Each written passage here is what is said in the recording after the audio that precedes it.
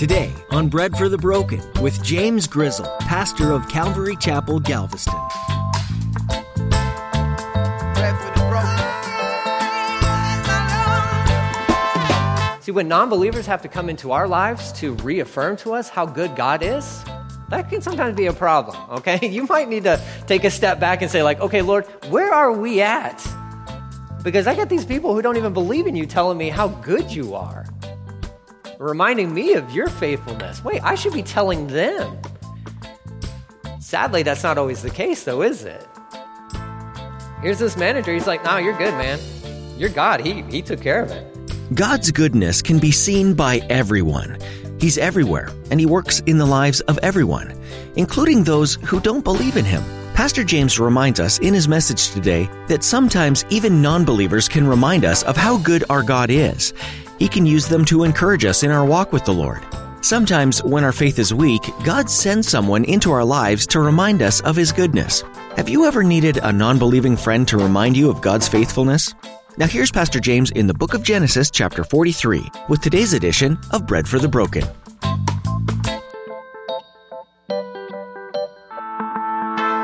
We need bread for the broken. Give some bread to the broken. We need hope for the hopeless. Give some hope to the hopeless. Bread for the broken. I'd be like, whoa, where's the third one? Well, he's in jail, and they won't let him out until we all go back before this man. I'd be like, well, pack the car. Let's go. Not Jacob. Look what they do. Verse 1 of chapter 43. But the famine continued to ravage the land of Canaan. When the grain they had brought from Egypt was almost gone, Jacob said to his sons, go back and buy us a little more food. Not go back and get Simeon. Not go back and get your brother. Hey, we're running out of food. How long? I don't know how much of the portions they had, how long that was going to cover them. I know Joseph was very specific in giving them just enough, but that they would run out and have to come back to him. He was setting it up. But here's Jacob like, no, we're not going back. We're not going to go back. But Simeon's back there. He's in jail. And Jacob is like, I can't afford to what? I can't afford to lose my beloved son, Benjamin.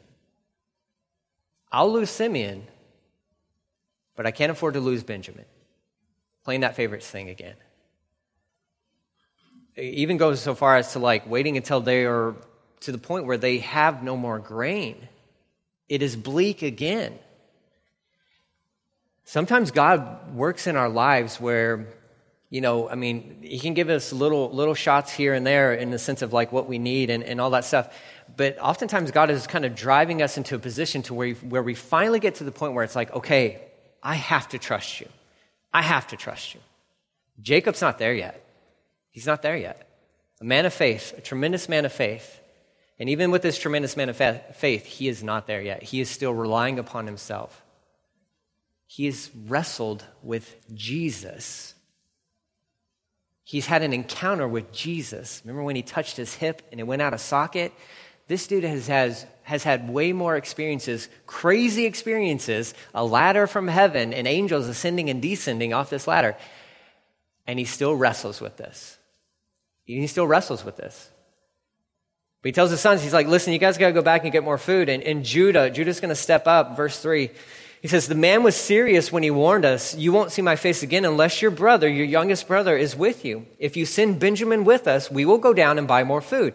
But if you don't let Benjamin go, we won't go either. Remember, the man said, you won't see my face again unless your brother is with you.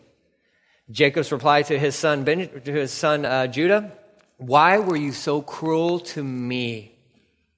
How could you have done this to me? I'm so disappointed in you guys. How could you have hurt me like this? And they're like, what? Well, we went and got food. He's like, why'd you tell him about Benjamin? Why'd you tell him about my beloved son?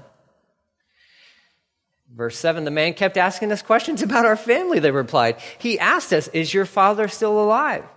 Do you have another brother? So we answered his questions. How could we know he would say, bring your brother down here? They're like, he was just asking these questions. Again, these are alarms that should have been going off in their brains of like, why is this guy, there are thousands of people going to Egypt to buy grain from this guy, and he doesn't say a word to any of them, but he's questioning us about our family. Hey, is your dad still alive? Our dad? That's a weird question. What about brothers? You still got a brother, huh? Is he back home? How does he know about our brother? Why is he asking us these weird questions? I don't know. Let's get our food and let's go. But here's Jacob. He's turning it against his son, saying, listen, how could you guys do me wrong? Why'd you tell him about Benjamin? And they're like, it's not our fault.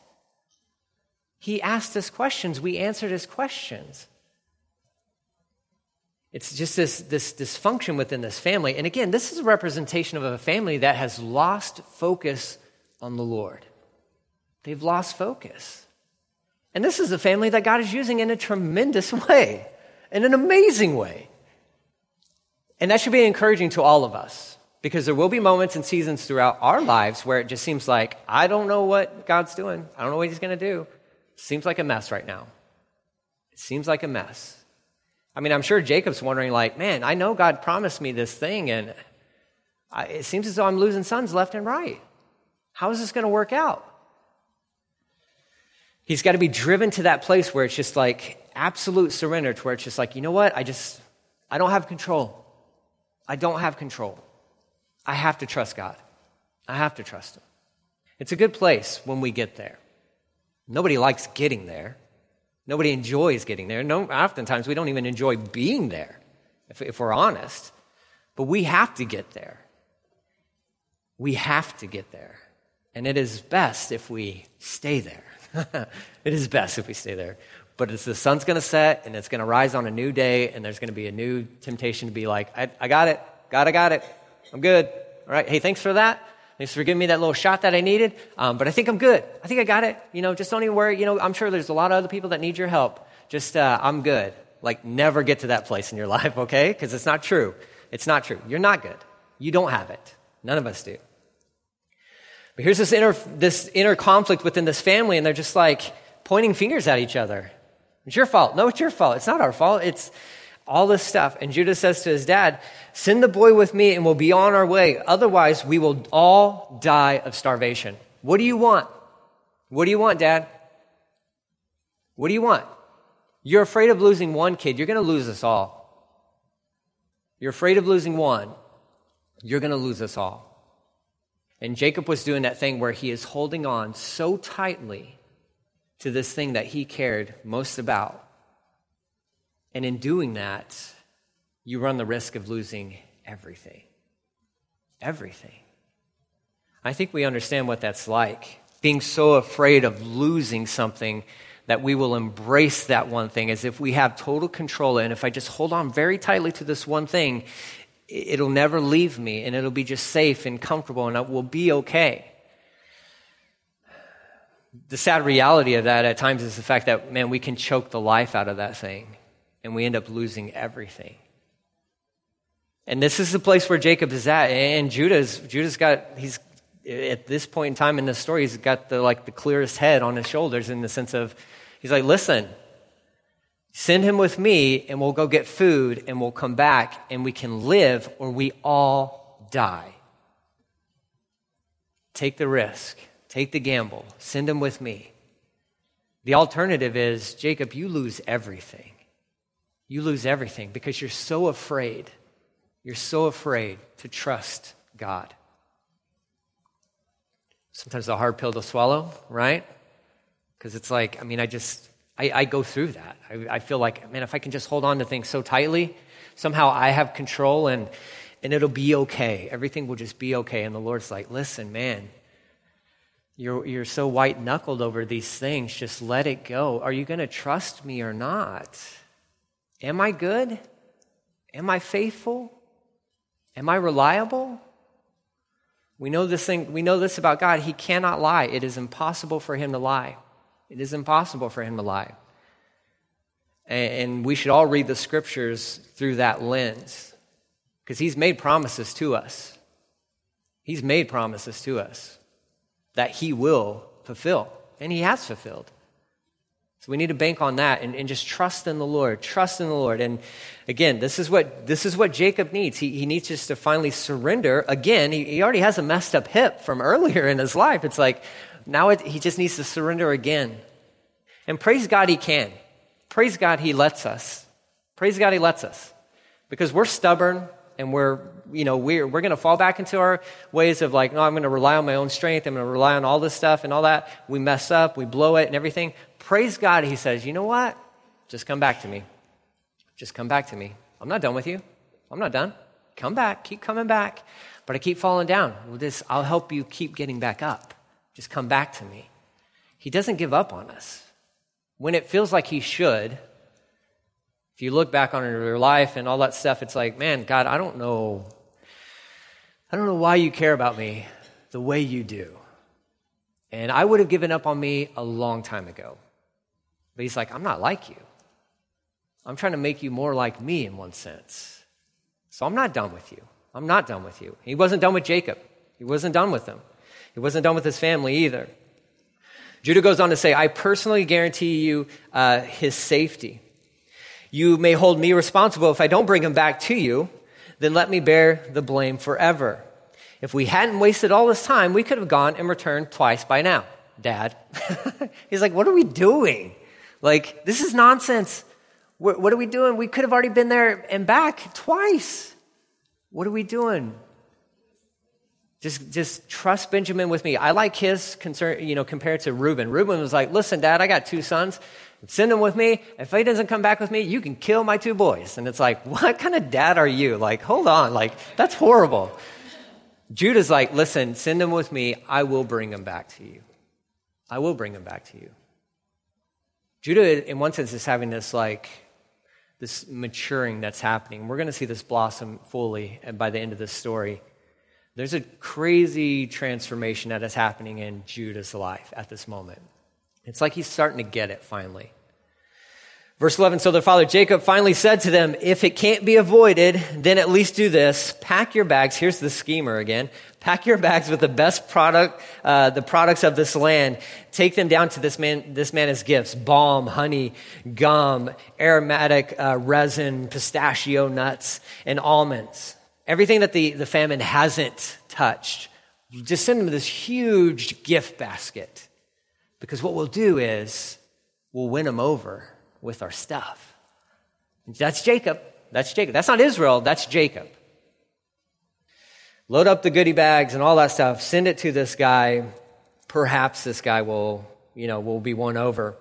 He says, also take double the money that was put back into your sacks, as it was probably someone's mistake. Then take your brother and go back to the man. Verse 14, may God Almighty give you mercy as you go before the man, so that he will release Simeon and let Benjamin return. But if I must lose my children, so be it. This is the change for him. And this is my encouragement to all of us. If you find yourself in this position where you're holding on to something so tightly, and God may be trying to coerce you to say, like, give them to me. Give them to me. You need to be like Jacob, and you should cry out to El Shaddai, which is God Almighty. That's in the Hebrew, it's El Shaddai. Jacob learned that word from his dad, Isaac, who had told him the same exact thing before he split and when he was robbing his dad of a blessing. They called on God Almighty. That's what we have to do. If you find yourself in a position where it's like, man, I can't let go of this because I feel like if I let go of this, I lose all control of this and it's going to work out to my detriment. Cry out to El Shaddai, God Almighty. Isn't he God Almighty?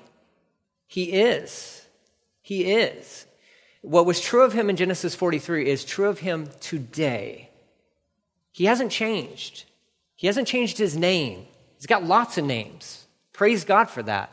All describing different attributes of who he is. This one, Jacob, finally surrenders and says, El Shaddai, may God Almighty show us mercy. And he comes to this point where he's like, you know what? If this is God's plan for my life, and it's a little bit dramatic, If God wants me to lose all my kids, so be it. He's still God Almighty. He's still El Shaddai. It's best to be in that place within our lives. It is just best to be in that place within our lives. And I know that's scary.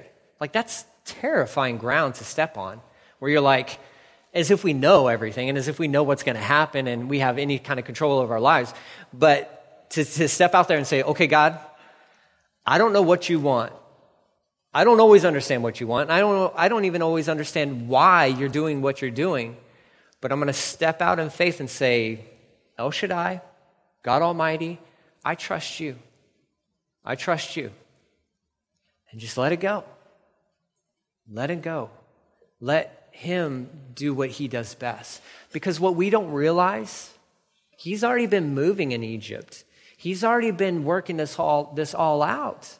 So we can look back at these stories and be like, Jacob, just let him go. It's going to be okay. Yeah, you put yourself in the story.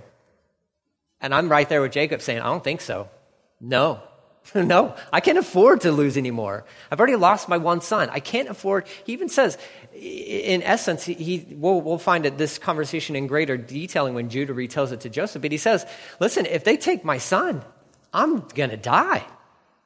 What's the point of living? It will bring me to my grave. But he does come to the point where he's like, you know what? God is in control, and I'm just going to trust him. So the men packed Jacob's gifts and doubled the money and headed off with Benjamin. They finally arrived in Egypt and presented themselves to Joseph. When Joseph saw Benjamin with them, he said to the manager of his household, these men will eat with me this noon. Take them inside the palace or into his home. Then go slaughter an animal and prepare a big feast. The man did as Joseph had told him and took them to Joseph's palace. The brothers were terrified when they saw it, or saw that they would be taken to Joseph's house. It is because of the money someone put in our sacks the last time we were here, they said. He plans to pretend that we stole it, then he will seize us and make us slaves and take our donkeys. Right? Like, this is their rationale, okay? This is a guilty conscience at work here, okay? They've been living for 20-something years with this thing about Joseph hanging over their heads. And they're like, we know God's going to get us. God's going to get us. Oh, here it is. Here it is. Listen, we sold Joseph into slavery. Now this guy is going to enslave us. And they're talking about Joseph the whole time. The whole time. But they're like so panicky and so worried about it. And they're like, nobody gets invited into this guy's palace. Nobody does. Why is he doing this? Well, he's got to be up to something. Well, we know that they're conditioned to think that because that's the household they grew up in. Their dad has always been up to something. That's who Jacob is. And so they've been conditioned to like live their lives like this. Like, man, something's not right here. He wants something from us. He's going to get us. He's going to get us. So they're really going to take on, a lot of what they learned from their dad. They're going to talk to this manager. They're going to be like, all right, well, let's just see if we can talk our way out of this thing, okay? Before it gets really bad for us, let's just clear the air. Verse 19, the brothers approached the manager of Joseph's household and spoke to him at the entrance of the palace. Sir, they said, we came to Egypt once before to buy food. But as we were returning home, we stopped for the night and opened our sacks. Then we discovered that each man's money, the exact amount paid, was in the top of his sack. Here it is. We have brought it back with us. We also have additional money to buy more food. We have no idea who put the money in our sacks. They're like, listen, we don't know how it ended up there, but we didn't do it. Okay, we didn't do it. We're innocent. And this is kind of even showing some growth on their part, right? Because probably 20 years ago, they've been like, sweet, we got our money back and food, bonus, okay, good. But now they're going back and they're like, listen, we brought back money and we brought back extra. We didn't do this. We're innocent. We're innocent. The manager of the house says, relax. Don't be afraid. Chill out. No worries. It's cool. What are you guys sweating over? There's a reason why your money is back in your bags. He says, your God, the God of your father, must have put the treasure into your sacks. They're like, oh, well, what are you talking about? He's like, I received your money. I have no idea what you're talking about. Your God must have hooked you up. And they're like, what? How is this non-believer testifying to us about the goodness of God when we should be the ones testifying to him about it? He's like, I don't know what you guys are worried about. Obviously, your God cares about you. Obviously, your God is watching out for you. Obviously, your God has your back. See, when non-believers have to come into our lives to reaffirm to us how good God is, that can sometimes be a problem, okay? You might need to take a step back and say like, okay, Lord, where are we at? Because I got these people who don't even believe in you telling me how good you are, reminding me of your faithfulness. Wait, I should be telling them. Sadly, that's not always the case though, is it? Here's this manager, he's like, no, you're good, man. You're God, he took care of it. I know I received your payment, is what the New Living Translation says. Then he released Simeon and brought him out to them. The manager then led them into Joseph's palace. He gave them water to wash their feet, provided food for their donkeys, and they were told they would be eating there, so they prepared their gifts for Joseph's arrival at noon. When Joseph came home, they gave him the gifts that they had brought, and they then bowed down low on the ground before him, thus again confirming that the first visit they bowed down before him, and that was the dream Joseph had of his brothers would bow down before him, and they do it again here. So they all bow down before him, which was all customary. This is just what you did, especially to a high-ranking official. After greeting him, he asked, "How is your father, the old man you spoke about? Is he still alive?" "Yes," they replied, "our father, your servant, is alive and well," and they bowed low again. Then Joseph looked at his brother Benjamin, the son of his own mother.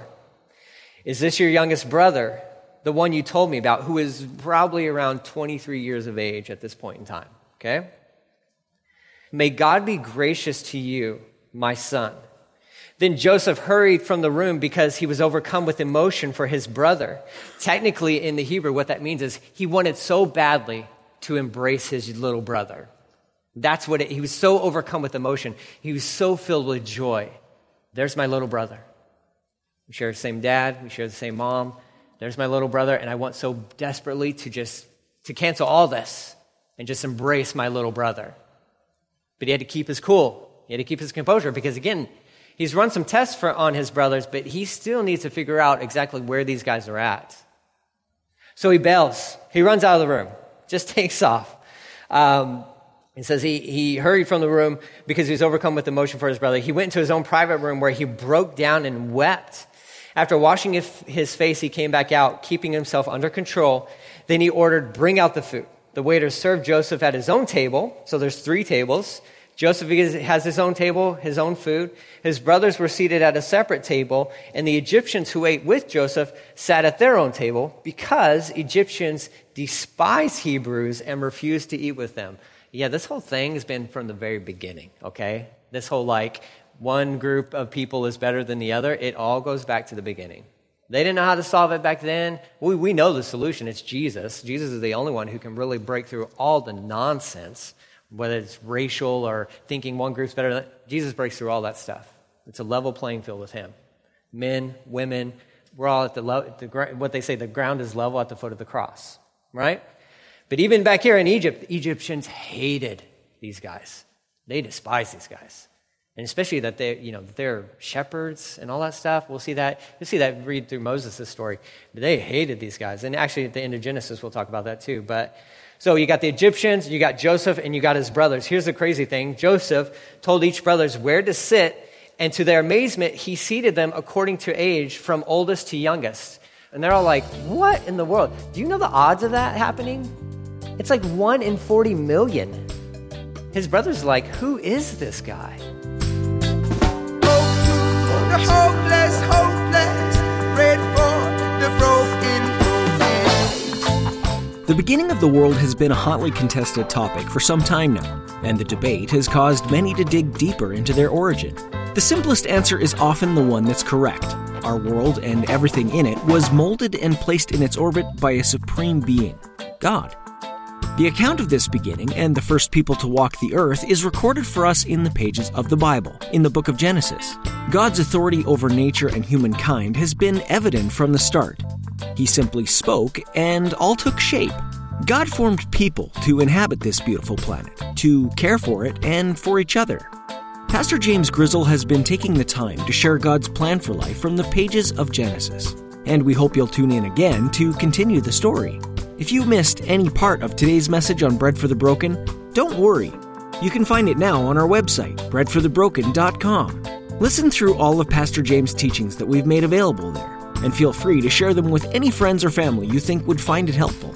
That website again is breadforthebroken.com. We're so glad you chose to spend time with us today, and we want you to know that we're keeping you in our prayers every time we produce another edition of this program. Each edition of Bread for the Broken is made with our listeners in mind, and we want to make sure our Creator is the first one we're all turning to. Thanks for joining us for this edition of Bread for the Broken. It's our prayer that every listener finds hope and new life in Jesus.